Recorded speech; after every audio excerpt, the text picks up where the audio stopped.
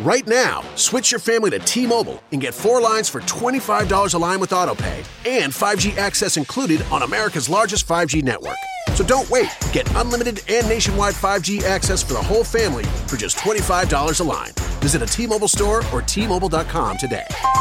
Plus taxes and fees. Customers may notice lower speeds and further reduction if using over 50 gigs a month due to data prioritization. Video at 480p. Unlimited while on our network. Qualifying credit and 4+ lines required. Capable device required for 5G. Coverage not available in some areas. Some uses may require certain features. See T-Mobile.com.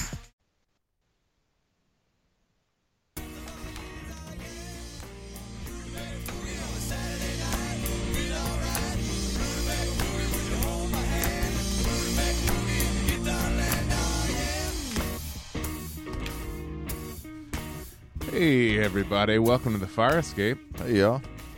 Bro. We are two dudes from Alabama and a Welsh Londoner, talking transatlanticism, telling stories, and whinging about life in the big city. I haven't done that intro in a little while. That's true, we haven't. Yeah. We have not. It's still been true. It's been true whether or not we've done it. I still wonder whether we need to adapt it now because I'm never in New York. That's true. I'm likely to never be in New York ever again. You aren't in London right now, which is a big city. But I, however, am in London. So yeah, I'm fulfilling my Londony Welshy credentials there. Whinging about life in the big smoke. And it is a big city. It is a big city. I'll tell you what. I'm gonna do a bit of active London New York comparisons. Like having been back in London for a few days now.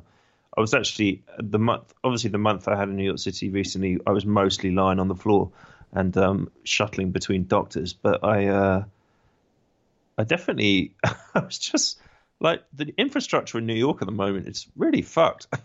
Yes. I had a couple of moments of trying to like get around on the subway, and the subway on the weekends is obviously hilariously bad. It has been for many years, but in my limited month there this time, I was like, wow, it's like worse than I can ever remember. I just thought, and I was like, it's fucking like holes in the road, and New York City felt like a building site when I was there. Yeah. Just like a sort of like, and a lot of the buildings doesn't even seem to be getting finished, or there's just shit going up everywhere, weird tower blocks and apartment buildings in strange places, but the rest of the city's falling apart. So it seemed like it's like a weird dichotomy. Do you know what I mean? Like all this big development, but like the fucking tube doesn't work. Yeah. And there's like holes in the road, and it's just like it was weird. But you don't notice these things unless you kind of go away and come back. Yeah. Do you know what I mean? You just get used to it when you're in somewhere. It feels like it's over capacity, which is a weird thing to say for a place that has so many people. But it does feel like there's just more and more and more and more people constantly, and the city just cannot keep up. Or in the building and stuff too. But it's like over the capacity for the infrastructure as it currently stands. Yeah, that's what I'm saying. Totally. Every piece of the infrastructure is scrambling to try to catch up, which makes it even feel more. It also this is the extra stress test because like it's the holiday season and everybody's here right now. Yeah. I mean, actually, no. I am in Alabama right now because this is December 26th, and it's. I'm not here. We didn't pre-record this. No. Last week. We would never do anything stupid. like that. What if breaking news happened? We didn't know. Hope everybody enjoyed their Christmas yesterday. I got all types of toys and trinkets and little candies, wooden trains and all that stuff. Oranges with peppermint sticks. Well, what'd you get? We never pre-recorded a show, so I would, of course, really easily be able to talk about all the gifts that I got on Christmas Day yesterday. But we're not going to do we that, don't want to that's make too materialistic. everybody. Yeah. What about the people that didn't get a lot of gifts? We don't want to make them feel bad. Do they even know it's Christmas time at all? I don't want to. Do they know it's Christmas time? Howell, do you know that song? Of course, I know that song. Yeah, that's very. It is English, isn't it? The British someone, my coworker was saying that's like one of the, that's like the British version of All I Want for Christmas Is You. Like that's their, got it. It's on all the time. It's a shame, dude. I always really loved that song, and then Coulter made me go through all the lyrics the other day. It is horrible. Is it Horrible in what way? It is in the way that it's just like assumes everybody in Africa is poor and starving, that they actually just don't have water, and that the fact that it's not going to snow on Christmas time is a big deal. Like, yeah, it's probably also not going to snow in Australia on Christmas time because it's summer. Yep. because it's not winter there. But also, we're talking about a continent. Like it's an entire it might continent. have been like Kilimanjaro. Sure, on top of the mountains. Yeah. I mean, like, also at Christmas time in the southern hemisphere, the only place it's probably snowing is like wherever the very bottom part, you know, like the Patagonia. Like it might snow there, but that's just because it's very far south. Yeah, but also there's a lot. Are we saying that it's Where in fact nothing it's ever grows, it's no a problem? rain or rivers flow. No, Yep. nothing ever grows. No rain or rivers flow. But that's just not true. I've been to Africa, and there are rivers. What does it say? The only water. The only waters flowing are the bitter stream of tears. Tears. Yep. And then it says you should just thank God that it's Thank God them that and it's not them you. instead of you. Oh, Tonight, thank God it's them instead of you. Like, what? I don't... It's tough. Maybe that means a different... Maybe that phrase has different meaning in the UK. I don't think so. I think don't it know. just means like Let's people. see. How? I think it's like a tone deaf count your blessings. Yeah. Yeah, I think that's the idea. I think the idea is count your blessings, isn't it? Isn't that the idea? Yeah, definitely the idea. I think also, to be fair to this song, it was written at the height of a famine in Ethiopia, and that was the point of it. Yeah. I think that... I think Like a it's really it's crushing famine. I think that, too, is the... And drought, yeah. Not the problem, or not. It's not a problem or anything like that. It is a problem, but it's like, in retrospect, it was about a very specific thing. But the problem is, they say there won't be snow in Africa this Christmas time. So it's just like but it's also, we have to look at it through the lens of like, there was kind of a, you know, treating, or not, it was very well intentioned. It wasn't intention to be like all of Africa is the same. That's why I'm not saying it's like. But it's everybody a in the racist 80s song. believed, It's just a little tone deaf. yeah, everybody in the little... it's just like an illustration of how in the 80s it was just like, Africa is one big place that's all the same. Yep. It's like, basically. Yep. If you're African, you're sad and poor. Yeah. That's You think so? I'm not sure, guys. I'm not sure if I buy that. You don't be think honest. so? Listen No, to I it don't think again. so. Look at the lyrics. I know. I've got the lyrics in front of me. it's I know what you brutal. mean. I think it's very easy to take that perspective, like in retrospect, and say they're obviously just making a wide-ranging generalization on the basis of their Western ignorance. But Yes. I'm just not entirely convinced that's definitely the case. But and they also say there's a world outside your window, and it's a world of dread of fear. I mean, that's also really, really a massive generalization. Obviously, the rest of the world is not entirely about dread and fear outside of your window, like little English person. I mean, that's also a massive generalization. But I think the inference at the time was clearly about this drought and famine going on in Ethiopia, and you know, it's a bit tricky. Bit tricky in a pop song to do sort of a massive piece of sort of like post-structuralist commentary on the nature of the sort of Western approach to Africa. I mean, I don't know. I don't get on very well with this that sort of like retrospective.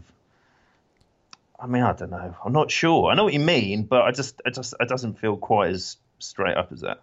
Well, I'm not. to I'm me. just saying it is looking at it retrospectively, because I don't think they were. Like, I mean, they said, it is a silly we lyric. We should write a song about everyone in Africa being poor. Like, that's certainly not what they did. They were like, we should try to We call should do attention this to this thing so that we can raise money. I think to they just help did it these badly. people. It's almost like the John exactly. Lennon thing. It's like he wasn't trying. Remember when we talked about the woman is the N-word of the world or whatever. Yeah. Like, he wasn't trying to be like, he clearly had like decent intentions. He just didn't really. He didn't execute sit down and go, "I'm going to write a racist song today." Yeah. like, or Yoko Ono same with didn't this do one. that I either. just, like, after looking at those lyrics, I was like, oh boy, this is not. I don't think what they intended it to be. It came off pretty bad. It's sometimes harder to, I think, write something. I think it's actually harder to, and you know, I also don't think that they should be. You know, I get where you're coming from, Hal. It's like, I definitely think that, but I also think that you can look at something and appreciate what the intention was and what the goal was. You know, the song was about just raising money. It wasn't like a profit, like you know. Yeah, like for example, like the line is there won't be snow in Africa in Christmas. Well, obviously, I mean, in many respects, that's a silly line, but also you could say that they're singing it from the perspective that like it's nice to have snow. You know, I mean, that's obviously slightly silly in itself, but it's also not necessarily being like, oh my God, Africa is terrible because they're not going to have snow like we have here. You know what I mean? It's just kind of dumb. That's all it is. It's Yeah, just no, like that one's just a silly one to me. Yeah. Not in like a bad way, just in like a in the same way that all Christmas, all like Western civilization, Northern Hemisphere Christmas songs are just like, what's like, Christmas like, and I wonder what they do for Christmas in Australia. It's like they go to the beach because that's what you do. It's summertime. Yeah, but but it's like what we were saying at the end of the last episode, which is like when someone extends their felicitations towards you for their particular festival, doesn't mean that it's got anything to do with you. It's just they're like, I'm opening up my celebration to you. Right? Yes. Yeah. Okay. So, I'm down with that. Do you know what I mean? It's like saying, of course. I mean, you could literally just say, well, I mean, they probably, if they're not Christian, let's say, they probably don't celebrate Christmas in large swathes of Africa because maybe they have an entirely different belief structure. Yeah. So there's no need for them to know that it's Christmas time at all in that respect, Yeah. But I suspect the sentiment. They are specifically talking about Ethiopia, though, which is a pretty but that is a Christian. That is a Christian country. Yeah, but I'm just extending it out into like how broadly you can take it with the Africa thing, Like, but I think the implication is more that like Christmas is a really lovely time of giving and caring for other people and and generosity and they don't know that it's that time, I mean, the more you try and pull it apart, I think the more it's like the further away you get from the instinct, and that's kind of I think that's almost partly where I find myself just like falling asleep with those sort of like.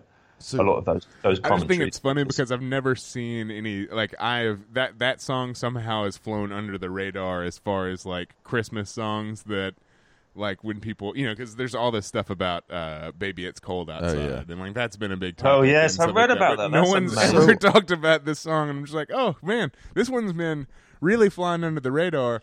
Like, do they know? Like, even when you put it in the specific context of they're mainly talking about Ethiopia, it's like, do they know it's Christmas time at all? I'm like, yes, yeah. Yes, Ethiopia, very famously, mostly Christian. No, guys, no, that's just fucking bullshit. Because the reason they're saying that is because people were dying. Because people were dying of fucking hunger and drought. That's what that's about. They might not even be aware it's Christmas because they're fucking dying of hunger and drought. That's what that lyric's about. Like so the fact that they're Christian, but poor people know what time of the year it is. Poor people know what days are. Yeah, of course they do, mate. But that's not what I say. But when you're when you're like lying down and you can hardly fucking think or breathe because you're dying of hunger, maybe you don't know what fucking day it is. Do you know what I mean? I think that's where it's coming. Because if you want to watch the video for that song, or if you want to look at the specifics of that Ethiopian famine, that's what was rolling out. So I don't think it's making any sort of like silly comment about this, like the late 80s or something. Time of day of year it is. I think it was about the extremity of the situation. Was this the late 80s? Yeah. Or the early 80s. I think it might be early 80s. Yeah. Well, all I'm saying. Well, I listen. I'm glad you're defending it because I do like that song. I like it too. And I never once paid attention to the lyrics. The lyrics were pointed out to me, and I was just like, oh man. I just think it's funny. I don't like it. I don't like those lyrics. They bum me out in a way that like is just like, oh, this is not super well thought out. I think the lyrics. I mean, I struggled with that position. So in the same way, I struggled with the Baby You're Cold Outside. So I do agree with you on that. I think I've done a lot of thinking about that song too, and I'm like, there's culturally contextualized Baby It's Cold Outside. A lot of the lyrics that people have problems with actually meant something different back in the 40s. Like, that's what's exactly in this my drink? point. What's in this drink was like I saw some like explanation for it. It's like not like did you drug my drink was an explanation for when you are doing something embarrassing and you're like, oh, what's in this drink? Like as in I drank too much or something like that. It's a way to say that with a whiskey. Yourself. Like, it's just it's such fucking horseshit. Like that whole thing, it's like a nonsense. It's like internet outrage about nothing. I mean, that song was written by a husband and wife. team. Yeah. Yep. No. Like, where do you want to take that analysis? You're going to read some sort of like mind-reading bollocks into the nature of their marriage, that they're somehow transporting some sort of abusive content. I mean, it's just fucking bollocks. With that song, because me and Brandy talked about it the other day, and because now there's a ton of versions of like dudes singing the woman part and women singing the dude part, and like, and it's that's what it took for me. I watched that and I was like, well, I don't like this. Doesn't feel like anything to me. Like watching the roles being reversed, like in no way affected the song, which is then I was like, oh, I think this might not be a problem because the song just was still the exact same song to me. It didn't matter that the dude was trying to convince the girl to stay or the girl was trying to convince the dude to stay. It's clearly like a tongue-in-cheeky, they both like each other, they're just being flirty. And also the like all of the, her quote-unquote resist, like that's the big thing. It's like her quote-unquote resistant like language, but it's like that was the time. Like you also got to realize this is written in the 40s where like there's sexist undertones in a different way, where there was an expectation of women to do that. Yeah. Like even though they didn't actually want to, they just had to pretend. Yeah. Like because like the whole like oh no, I don't want to do this. Like because like in order like that's like it's a lot of the respectability type stuff. Yeah. Like Yeah. No, I am with you on that one for sure, Hal. I think the intent is her resisting as much as like I do when someone is just like, "Oh, do you want this last piece of pizza?" Yeah. I'm like, oh no, I mean, I'm really full right now. I don't really want it. Anybody else want it? Anybody? No. I mean, I don't want it to go to waste. Yeah. I mean, I'll eat it. Yeah. I'm not happy about it. I'm just far more into. I mean, it's clearly like absolute like a load of fucking nonsense. But like it's just like throw that whole debate in the bath. Like what's far more interesting to me is like why are people even having this debate in the first place? Not even just it's like this sort of like weird retrospective like cultural muckraking just seems completely bananas. I just can't get my head around it. I struggle with it. I'm just like just write your own fucking song. Like what are you doing? Like it's just sort of like well, I think it's just like, give me a break. I think that I say at least my give us all a break. Is I think people are like if there is take the like grandstanding on the internet out of the equation. Like then there's not. Is there anything left? I'm not sure if there is. If you take the grandstanding of the internet out. This is my opinion on those things. Are like I try to think about that because there's been a few things that like I have thought my whole life because I was never like challenged to think differently about. Like a perfect example is like Monica Lewinsky, right? Like I was like most of us were raised to believe she was a bad person and she should be ashamed. Homewrecker. Yeah. And then, but like the truth of it is, like as a grown person, because like that was all going on when I was in like what 4th grade or something, 3rd grade, I don't know. Was that like she just got like she was a 19-year-old girl who got taken advantage of by the president of the United States. So I've like okay, like I want to do that as little as possible in my life. Like I want to understand if there's something that I'm enjoying or partaking in. I want to know like exactly what it is that I'm partaking in. And I think that's like some of why people look back on that like retrospective thing. I think a lot of it is like But why? But I don't get it. Like are you not going to look at a Caravaggio in the National Gallery, let's say, which is Caravaggio murdered people. You're not going to look at his picture? No. I think I'll just have I think I would look at it just the same. I would just like to have an informed opinion on like the way I feel about it personally. You know what I mean? Like just to know what it is. Well, no, and those are kind of different things than the Monica Lewinsky thing is like an opinion on the person, like on an event, on a series of events, and how they transpired, and who the guilty party is. That is completely, turned around like upon further inspection, as opposed to like an art form separating the art from the artist type of thing. I mean, I think that like there is it also depends on what the art is. Like it makes it like Bill Cosby's actions make it a little harder to watch the Cosby Show because of what the Cosby Show was trying to say. Yeah. Like if Caravaggio was making art about not murdering people whilst murdering people, that would change the way you interpret it a good bit. and it also changes the way, we have a tendency to like idolize or, idealize certain, auteurs and whatnot. I guess what I'm so fascinated by is the inference seems to be that there is a position of moral purity which must be maintained about the experience of art, and that for me, that is not what the experience of art is about for me. Like that, I think there's more gray areas than that. No, I don't know, man. I feel like the instinct behind the two things. I think the instinct behind so many of these debates feels about a sort of moral positioning about, but that moral positioning is about saying, I say this cannot be allowed to be experienced because I find it immoral. And I find that incredibly odd, because I take the position of being like, I take the position rather of going, I'm interested, right? Mm-hmm. And whether the fact that someone's done something really horrific, that doesn't change the fact that I think that someone's done something horrific. It's horrific. Yeah. But that doesn't mean that, in a weird sort of way for me sometimes, I then find the artwork or the creative thing even more interesting, because I'm like, wow, someone who's that horrific has managed to make something that beautiful or entertaining or joyful. That just makes it more challenging and peculiar to me. That doesn't mean I celebrate it more necessarily. It just makes it more. It makes me think human beings and human nature is wildly complicated and strange, and that's one of the most precious things to be encountered in an art. No, but I think a lot of what's going on in a lot of these outrage debates is the position that like you cannot like enjoy these things because of that stuff, or it's the whole nation of that idea of problematic. It's a problem. Like, it's not a problem actually.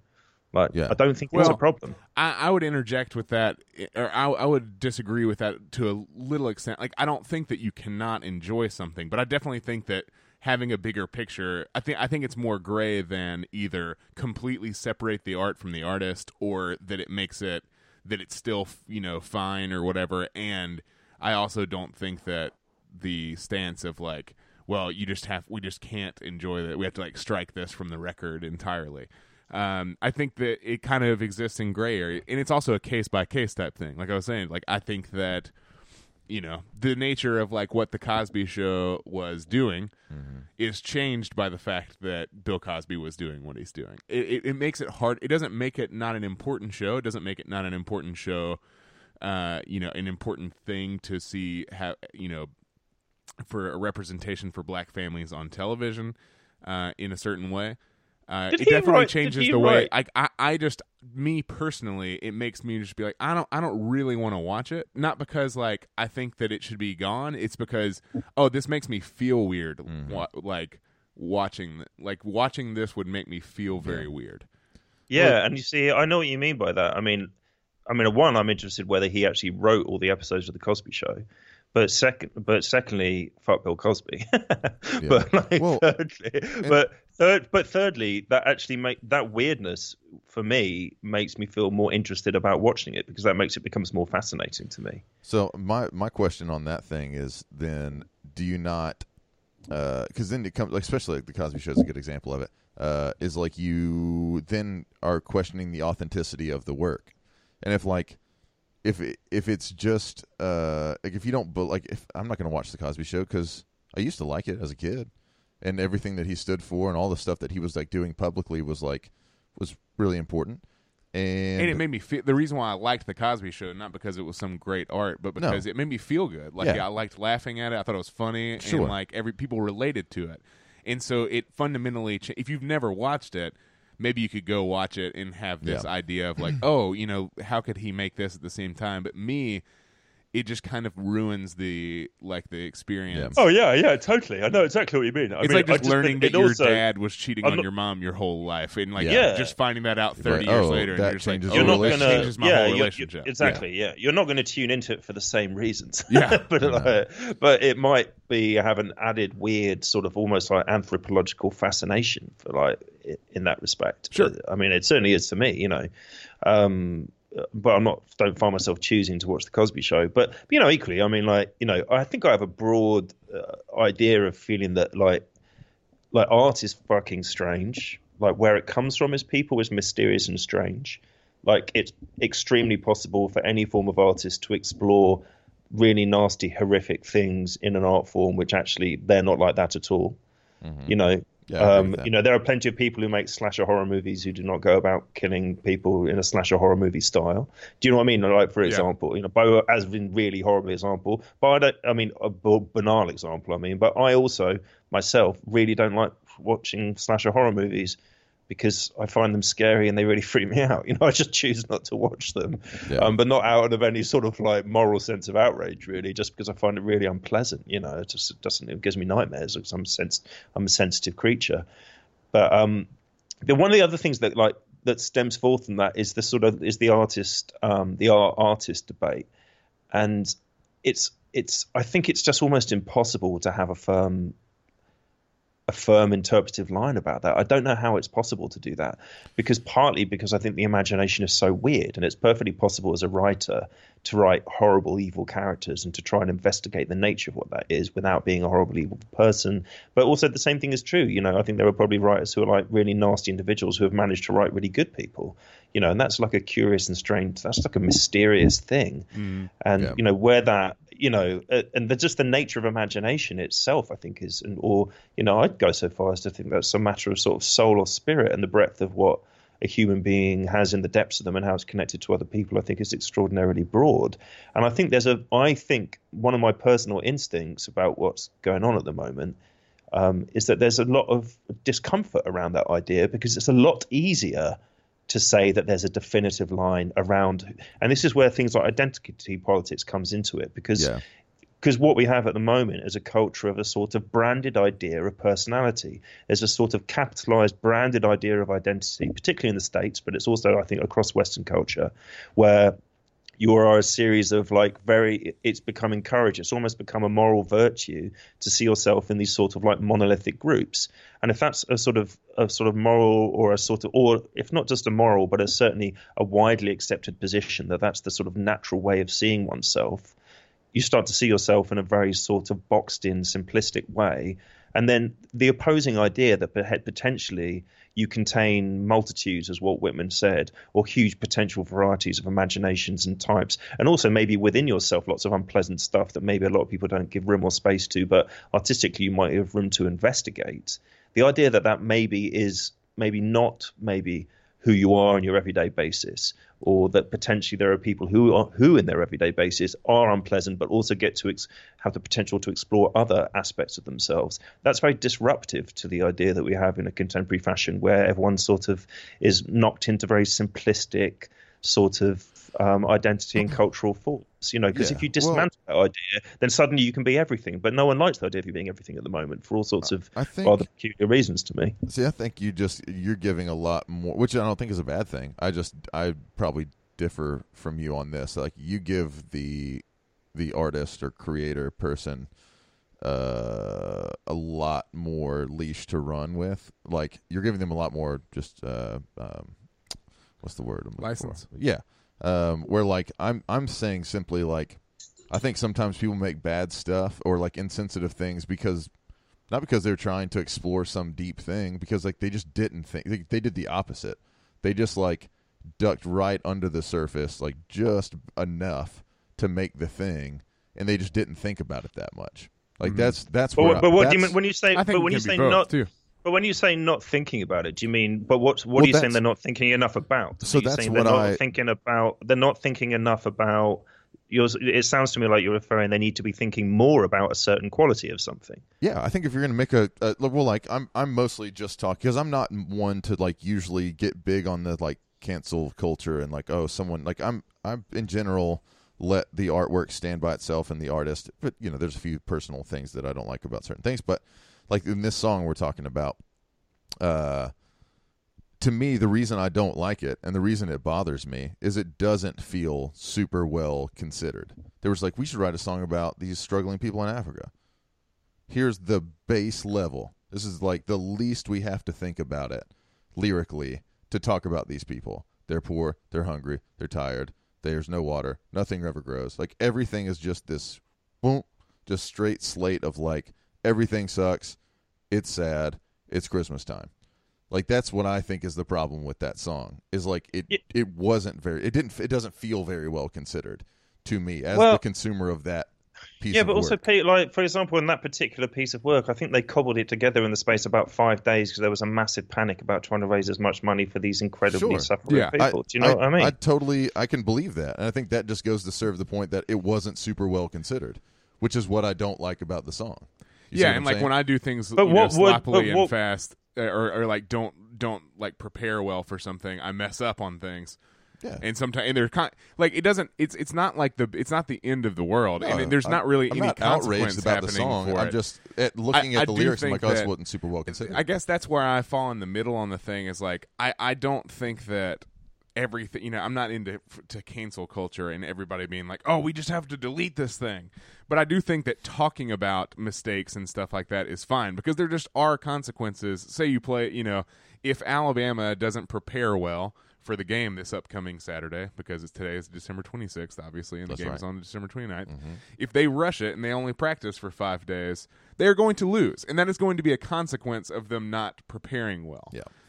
So you know what I'm saying? Like I think there Well, I don't are know. just I'm not sure, but I don't consequences understand. I don't understand the sport, but the sporting analogy does. I don't think works. How does that work for art? Everything- You're suggesting 'cause everything you're suggesting there's a winning and a losing to be had about the writing of a song. No, I'm saying It's- there are consequences to some. I mean, like there's every art isn't different than any other human endeavor. I mean, I don't think that because sports don't actually like winning and losing is irrelevant just in the way that good art and bad art is irrelevant. It's just stuff. Good art and art. Good art and art. Sorry, Pete. Yeah. I forgot. Yeah, the but I official guess brand thing. this So is it's like- where this is where I guess I myself struggle a little bit because the inference seems to be that like there's the consequences being there's a sense of what is a consequence. So like there are consequences to be had from the song that you're writing, and the idea being there's some sort of real world sort of like moral like rollout seems to be what the influence. There's a win or a loss.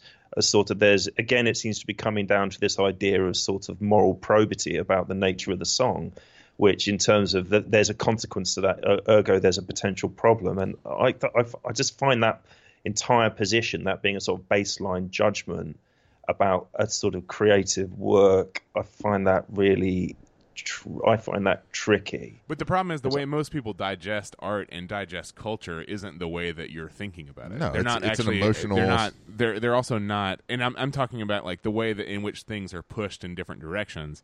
They're not actually. The reason why there's people who are very hard on things or who are very hard in one direction or the other is because most people just like accept things as they are, and they're just like, oh, this is what it is. And oh yeah, so, like, exactly. I feel, in fact, I was about to say the opposite. That's what I'm finding it's so peculiar. I think that the position I'm voicing, maybe this is just a cultural difference, feels like far more of the sort of, I don't know, maybe it's a European quality. Like this is why I find so many of these debates really peculiar. Or I think a lot of them find them really strange to me. Is that they seem to me to be the voice of what I used to experience growing up, and like right wing publications in the UK used to be the ones who were sort of had that sort of who would be judging creative work on the basis of some form of sort of, loss or success on the basis of its sort of moral goodness or something like that, or its sort of consequence in sort of, sort of social culture. That used to, whereas, sort of the sort of liberal engagement, if you will, to use the big L word, or now we'd say progressive engagement, was far more on the basis of a sort of that the process of judgment on it was more about sort of technique, style, content, rather than a sense of that. Well, I guess when I'm repeating myself now, that idea sort of moral probity. And so it's really intriguing to me that the sort of left, if more generally culturally, has taken up this sort of that's the prism that everything is so visibly seen through. It is also a prism for me. It has to be. Yeah, it is one of the prisms. Say again? I was saying your play is about that to an extent. I mean, that is identity politics. Like, oh yeah, no, absolutely, absolutely. not identity politics about what the play is. Well, Coulter, I would say merely this, my friend. You have not read it yet. I have not read it. But I would say it certainly takes in that because it has to.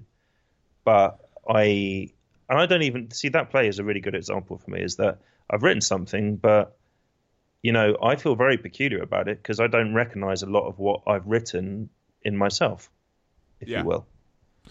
You see, yeah, and that I think is kind of my point.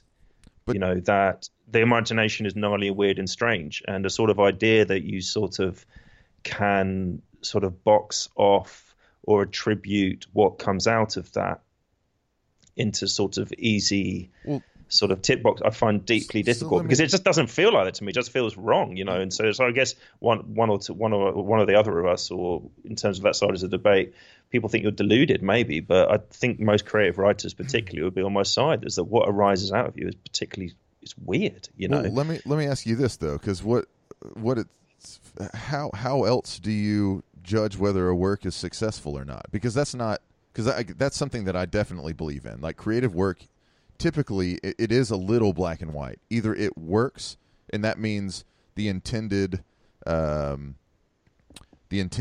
know, that's a good feeling. Question. Like how do you judge whether a creative thing worked or not? Because what I'm saying with the song, in my opinion, by looking at the lyrics, doesn't work. It's an unsuccessful piece of music.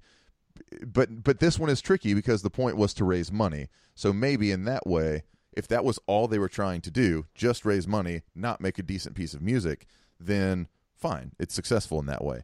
As a creative I think that's I definitely feel that's. I mean, it's not my favorite song ever, but I think that's a successful creative endeavor, 100%. Yeah, I think it's got like a really cheesy, simple melody, which is an earworm.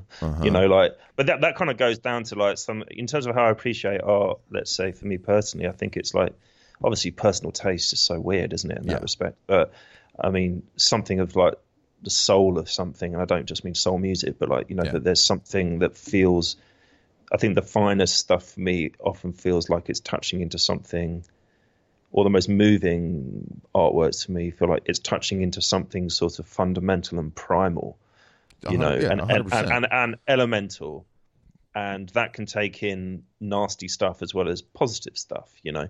But then also on top of that, in the same way that you can see someone, say, sing a song primarily and elementally and from the depth of their spirits, but they can have a terrible voice, you know. Then but then it can, then matters of like technique, and then also I guess probably form, you know, and things like structure and technique, you know, like maybe that makes me terribly old fashioned. I don't think it does. I think everyone kind of, you know, that's just like how something comes across well. Sure. You know, the ability to play a guitar solo well or whatever like that, you know. Yeah. And also I would say that, you know, ideas of so if it's a story or a narrative, what sort of story is being told, whether it's told successfully, whether I'm bored or not, whether it's thrilling, you know. But one thing I don't really subscribe to is a sort of like, you know, I studied English literature, right? So I'm like, textual interpretation is one thing I spend a lot of time with. And, you know, everyone will disagree about what the nature of a certain text is. But I am a big believer in like the possible flexible interpretations of text, for one, or like I really like texts that have like a real breadth of interpretation. But I don't necessarily look for a sort of a moral force in a work of art as being at the top of my list. I mean, it can be a really forceful reason for why I like something, but I can also, I think it is a really forceful reason why I often like some things, but I don't think it's the only thing necessarily. I mean, this is it's a massive debate to be had. Yeah, you know, but like I will like forgive other aspects, you know, if maybe some of those more like if something's really rough and wild and seems to have an extraordinary sort of primal quality to it, maybe, and has good form and technique, but seems a bit weirdly dubious in other ways or strange. I find it really difficult and challenging, and maybe I don't want to spend much time with it, but it doesn't make it bad or lesser or good, I don't think, to me. Yeah, at times, you know, not always, but you know, I try to give it as much space as possible. And I think the reason I do, I think, is because I recognize just in myself that the process of writing or engaging with creative work is so weird and strange that I find it hard to define in the making of it. So I'm very, very, very, very unwilling to get into some sort of position of interpretation about someone else's intent or into some form of like moral success or not, or, you know, about the nature of their work, because I feel like the creation of it is so weird, and I feel like you hardly know where these things come from. And it's so much easier to do that, of course, but I just don't think it's, one, I feel like it's not fair, and two, it just feels lazy to me. Well, so two things. One, morality is not like a huge part of like my judgment of art either. And honestly, I don't think it's many people's. I think at least their morality that they judge on is inconsistent, right? I think that's pretty fair to say. But mostly, I think it is absolutely the whoever's taking in the artwork, whether it be a play or a movie or a song or painting or whatever, it is the recipient of that work's right 100% to have whatever thought they want to have about the work. Like of course, you forfeit that right as a creator as soon as you put it out in the world to say you can or cannot experience it this way. No, of course. I mean, it goes without saying. So, fairness isn't an issue. Like, you can't. It isn't fair. There's also by nature a different. I think the reason why I am approaching this. Do they? Yeah, know you're it's absolutely Christmas right. time That's absolutely correct. Yeah. The reason why I'm approaching this song in a different way than I'm approaching "Baby It's Cold Outside" is because "Baby It's Cold Outside" is not taking any moral stance and not making any moral claims. And "Do They Know It's Christmas Time" is. So it's asking to be judged. Oh, that's it's interesting. It's asking to be. It's entering into this world. Yeah. You know what I mean? Into a moral territory. Yeah. So it's making claim. It's making moral claims, and it's coming for a thing. And I'm not listen. I'm not trying to put this I like the song. No, I think it's a catchy song. I'm not trying to put it on blast. I just think it's it makes me laugh. In some ways, as just kind of a retrospective on how we view aid and a lot of opinions of, what Africa is like, or the fact that so many people. It's also it's maybe even more of an educational type thing, because there are tons of people out there in the world that just think Africa is a country. Yeah. It's one of those those specific examples of things. And I don't think it needs to be canceled. I just think it's funny, and I think it's okay to talk about those things because it is taking a stand. I also think it works on a moral basis, this song, if you're going to take that argument. What do you mean? The song works, or the Yeah, I think so. Yeah. I mean, I don't think it's a firm yay or nay of 100%. I think it probably 80% does. Yeah, and I would say that because I think it works that way. I think the Africa audience... Christmas time line is definitely a bit fruity. Yeah, but I think its intention was just about it being nice when it's snowing, probably, rather than saying it. Yeah. There won't be, the alternative perspective. But I think also it's intended to move an audience. That I think that the thing that it illuminates is maybe not even necessarily the song. It's illuminating the culture. It's illuminating the fact that it's actually more of an illumination on the culture as a whole instead of the song by itself. As this is something that would be motivational to raise money in the UK and America. This is something that the Western world. This is basically everyone, because at the time. This wasn't everyone saying, when this song came out, oh, what are they even talking about? Everyone was just oh, yeah, people our dad's age or, whenever, we're just oh, yeah, this is it. This is right. Mm-hmm. It's that. I guess that's more of a thing. It's it's just interesting to me to look back and see, and I wonder what things from our lives will our kids or grandkids be huh? What? Oh, yeah. Well, yeah, I mean, I don't know. Yeah, I wonder about these things. I think partly one of my concerns about it is that so much of these debates, particularly on the internet, just feel disingenuous clickbait. Well, the woman who wrote that article about how the Ariana Grande "Thank You Next" video was transphobic, and that lady got fired, and everybody dunked on it. Everybody, the online publication basically just opened up all op-eds, and people just were just junking on her. Yeah, just I think stupidest take I've ever seen in my life. But what smells really whiffy about it to me is that I think, unfortunately, I've commonly come across as saying that I don't believe in morality, which isn't the case at all. I firmly feel like I operate in the world on a moral basis. But I think but now we're whittling through this chat a bit, sitting it down. I feel like what is more at stake is not about taking a moral position particularly. There's nothing wrong with taking a moral position or looking, but I think what I feel like I sniff out or what I feel like intuitively is like lurking around a lot of these outrage debates and these sort of clickbait articles. Partly it's like the way a lot of the press is structured now is obviously, they're desperate for stories at all times, and it's all done on the internet and they need those clicks. So, headlines are written in that sort of way, and people are sort of pitching stories on that basis because they want to pay the rent. And you know what I mean? It's like there's this sort of biases at play to seek out those forms of conflict because that's what's selling or people will click on. So there's that for one. But I think the second thing is, like, in terms of that morality, it's not so much morality as the issue. Like, morality is no bad thing. You know what I mean? Like, goes without saying. It's like, we need some ethics. But it's more about that thing about it smells a lot of the time like positioning for a sense of power.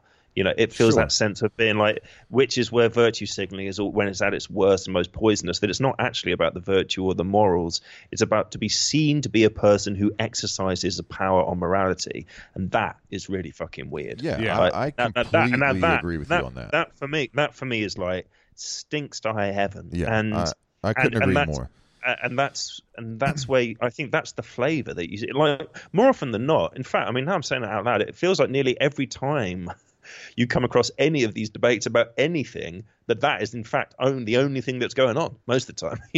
Like when you actually engage with the tenor of a lot of the comments about things, it seems like these like bunch of kids on crack in a playground, like hitting themselves over the head with a Bible. That they're just sort of this sort of mad, incessant sort of weird, sort of like goggle-eyed positioning, that it feels about who can be the biggest dick in the room. It just seems completely bananas to me. It never actually seems like it's to do with anything that they're actually talking about. The flavor is just this sort of endless one-upmanship. And when that sort of endless one-upmanship comes involved with ideas like ethics and morality, it's really weird. And I find myself, it makes my skin crawl, actually, is how it makes me feel. But I won't let those people take away my right and desire to retroactively look at things, because I like doing it. It's fun for me. Well, and I think it's helpful too. And like, I don't know, because I'm with you. My natural reaction every time is going to be like, oh, okay, let's take it down a notch and relax. Because I look at it kind of differently. That, like, at least in the pop culture, all the virtue signaling and like morality stuff, it seems to me pretty unrooted. Like there's no real consistent like base for it, and that's obviously me coming from like a Christian background where like I can tell you why I believe the things that are right and the things that are wrong. And I feel like a lot of things out in the world, it seems like it seems a lot like a kind of just a weather vane kind of just spinning around in the wind, where it's like, all right, we care about this thing today, but you won't care about it again tomorrow. Like when Jay-Z does it to Beyonce, you'll care. But when someone else does it to someone else that it just seems really fickle a lot of times, which is why I pretty much keep it to like like bigger ideas of like things that have gone on consistently for a very, very long time that have been spun and covered over, and like treatment of black and brown people in the United States in particular, the treatment of women in the United States in particular, the way we view. I think that's like if we're going to get to moral things, like I think things like that song, like generalizations like that, do have a real effect on people in the real world. Like we have our president saying shit like these people coming from shithole countries. You know what I mean? Like that. Some of that stuff, people being. I don't know. Does that? But does that song really link to a negative? I don't think it's a direct of the African continent. No, but I think it unfairly represents some of the more like positive aspects of certain African countries and things that get overlooked. No, mate, it doesn't, because it was so specifically related to. I mean, maybe it does, like in the lyrics. Maybe it does like 5% Africa was snow, right? I mean, of course, but like for the most part, saying, I mean, that's why I'm saying context is so important. That even with this song, is that it was released very specifically to do with like an absolutely like soul crushing, like disastrous famine that was going on in Ethiopia. Sure, but nobody knows that today. They didn't. Well, and they also that's where Ethiopia. I'm saying the song wasn't very well written, because they don't say that. They just say Africa, They say nothing grows in which Africa. if I was a teacher grading that paper, I'd say, well, you misrepresented but this. But it's not a paper to be graded. Like it was going out at the time, every single fucking human knew exactly what that song was about. But it's and not exactly that time what anymore. It was singing. I know that. But to be saying that song has put that out, like a negative view of Africa out into the world, I just think it's nonsense. No, because... it's not putting it. No, but Hal, it's not putting a negative view of Africa into the world. What it's saying is, this is what I'm just telling you in like from everything from like post 1990 to today, where there's no context for what the song was about. What it's saying is, there's a lot of poverty in Africa. There's a lot of like sadness and bad things going on there. There's nothing negative about what that's saying. Hold on. Let me finish. It's not saying that it's not making a negative claim about that's bad. It's not saying Africa's bad. I'm just saying that's another building block in other people take that and say, oh, they have all, everything. It's so sad there, but there's so much crime and stuff like that. It's the same thing with South America. It's saying like, oh yeah, I mean, I get all these things are poor and stuff, but I mean, like, there's criminals in there, and we can't let them in. We can't let these people from shithole countries. They don't look at that. They don't even know how to run their country. Well, because they're all starving. You mean because people hear it today? Basically, people are hearing it today out of context. Ergo, it's a problem. Well, I compare. I don't think that song has any effect on the world today. No, I think it probably had. This is as generalized as I can possibly put it.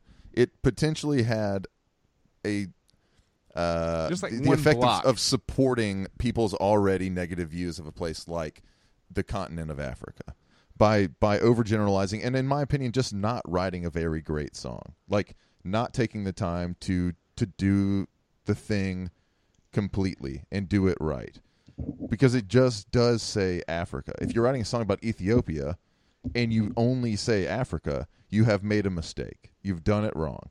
It's like I feel similarly. I love Neil Young. I love Neil Young. He's one of my favorites of all time.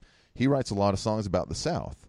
He does it poorly. Like, the songs are okay, but the message he's sending is mostly a sort of it's kind of a condescension. It's like it's just not doesn't really do the work that I think he wanted to do because of whatever reason. And I have some feelings about that, but I still love Neil Young. I think it's the same thing with this song, is like they were trying to do something positive and did do something positive. I mean, raising that money and that's fantastic.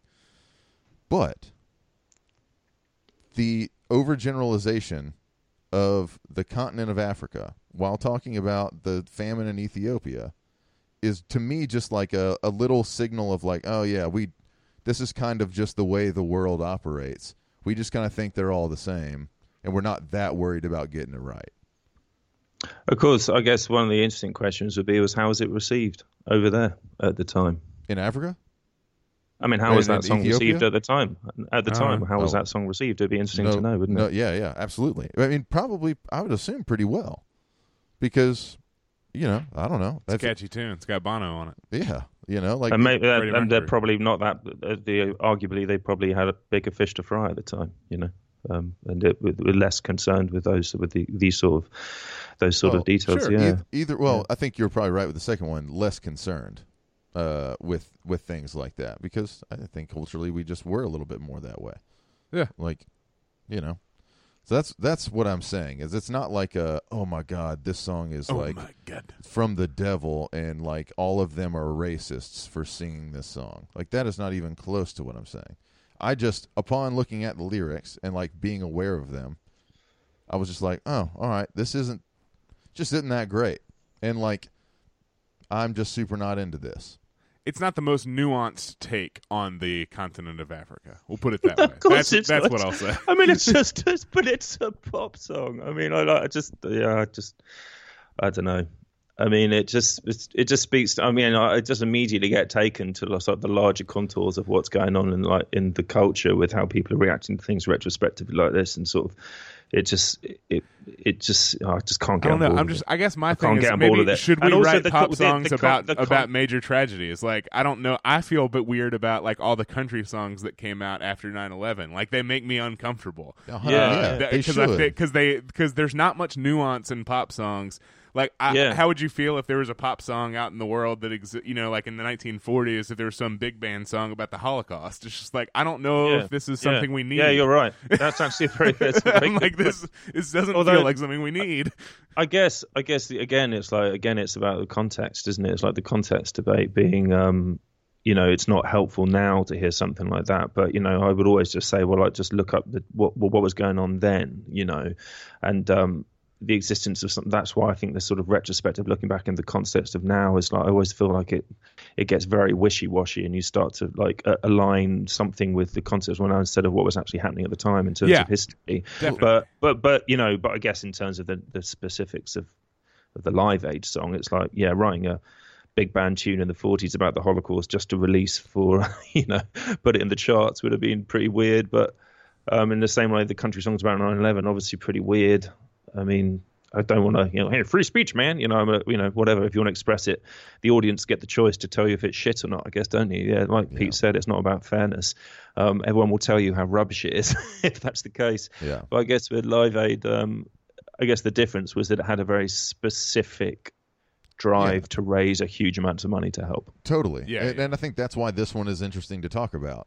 And like that's why I've been thinking about it, is because on one hand, it definitely had a positive influence, like physically, but I'd think culturally. I won't even say that it affected anything. I will just say it's representative. I just think it's worth looking into. Yeah. I can't point you to any data. I just think it's interesting, and that's what I'm saying. There's not like a big clamor out there for this song to be pulled off the airwaves that I'm aware of. I haven't seen it. I just think it's interesting. Not yet. We'll see once I get done with it.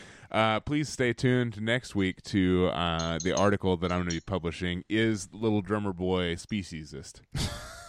Did the ox and lamb want to keep time? Yeah. Do you know what the other thing? One final thing I said about all this stuff, I think there's a weird thing about it. I think one thing that I'm always reminded of is that I think there's quite an important role. I don't think it's actually got anything to do with Live Aid particularly, but just talking about the whole framework of the debate, that I think there's something quite important about art that makes a point of provoking, and that makes a point of engaging with things that people find open question marks problematic and difficult. And taking, particularly narrative drama, taking a position of, I think there's a real position for devil's advocacy in looking at extreme positions and investigating those extreme modes of thoughts, and seeing where those go. I think that's kind of vital in terms of, a healthy and broad artistic or even civil society that you're strong enough to be able to investigate those things. And there's definitely something I think that's emerging now, which is that positions of investigating, morally dubious or negative positions, whether intellectually or artistically speaking, is just seen as bad in itself. But I think there's a part of me which thinks that it's quite important that those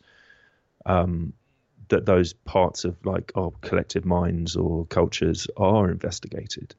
And I think that's where I often find. I think there's part of me always slightly is reacting to a lot of the stuff on that basis. That even if I watch a play which is about a misogynistic prick, for example, there's a playwright called August Strindberg who people think is like a horrible misogynist, and arguably, probably, maybe he was, but there's a part, and he investigates some of those ideas in some of his plays. But sometimes I'm grateful to be watching them, to be exposed to what that is, so I understand it in a funny sort of way. Do you know what I mean? So I know what it is I'm looking at, or do you know what I mean?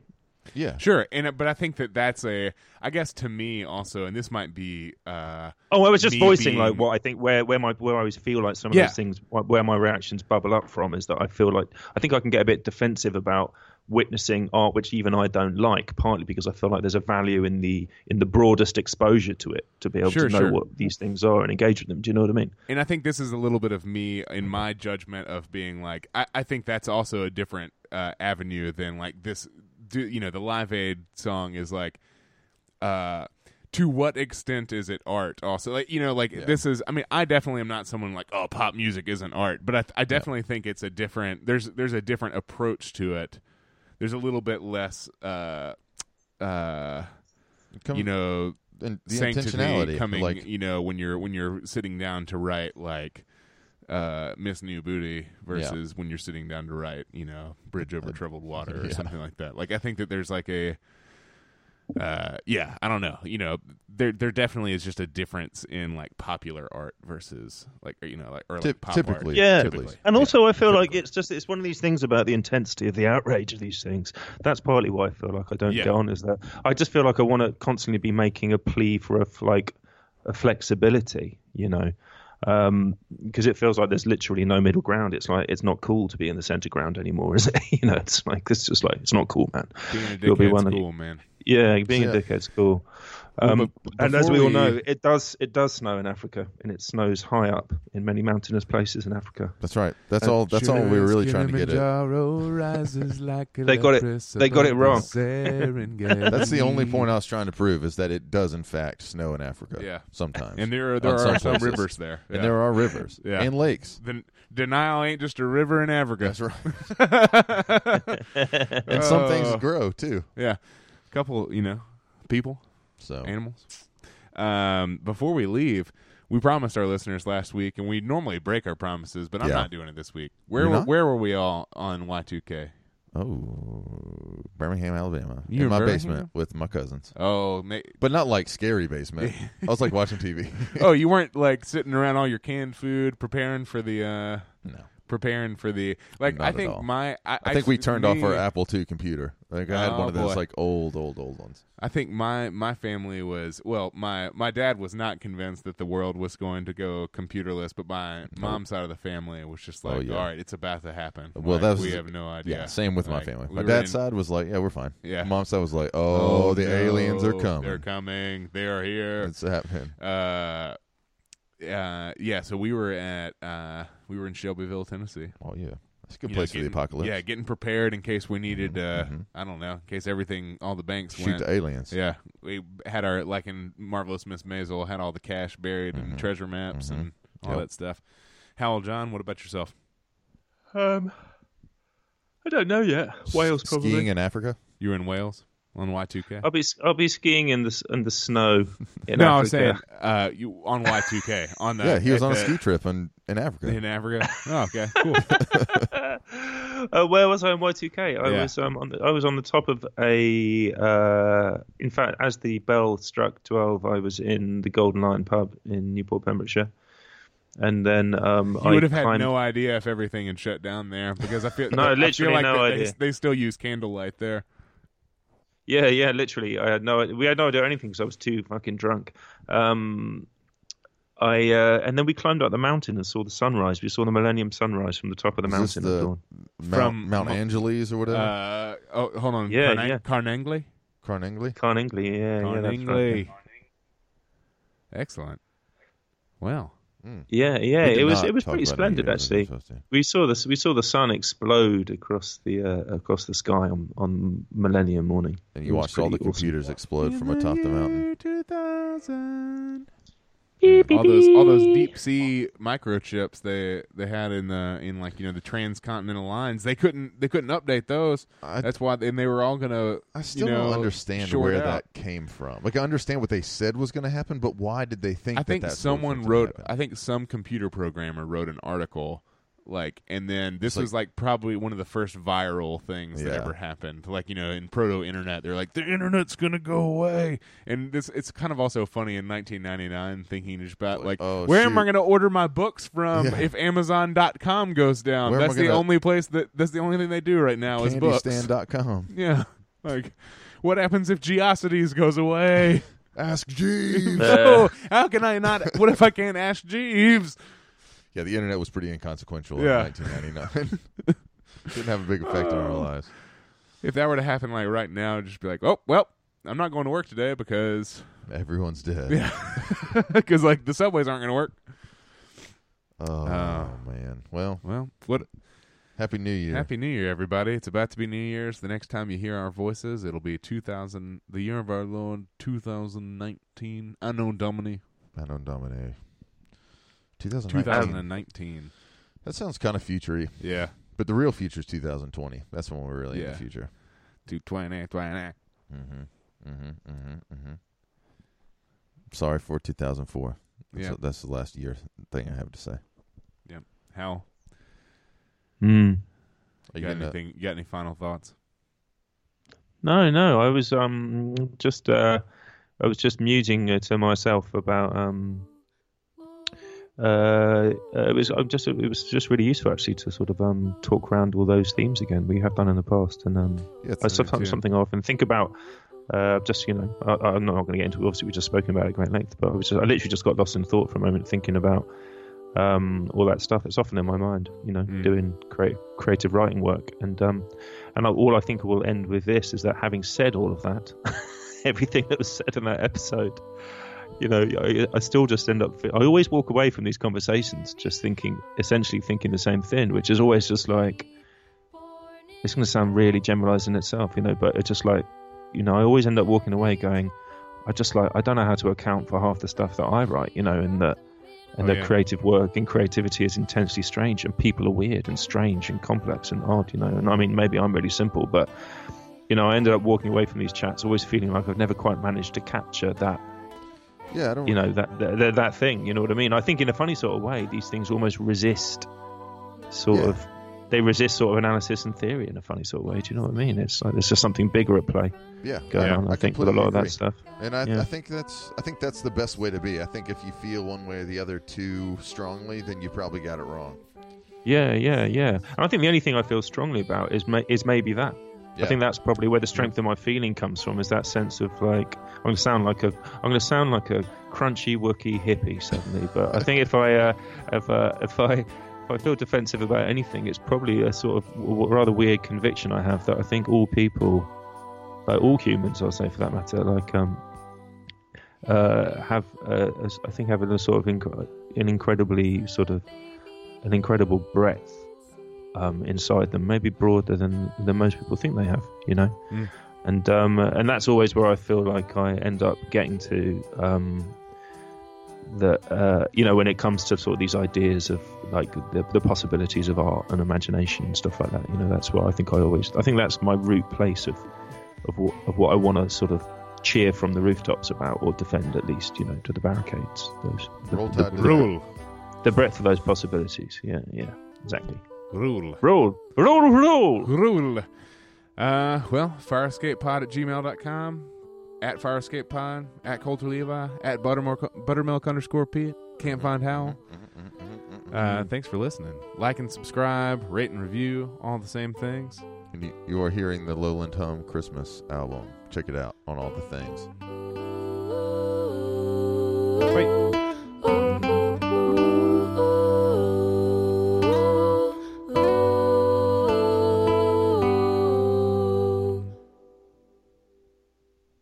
What's wrong with the beer we got?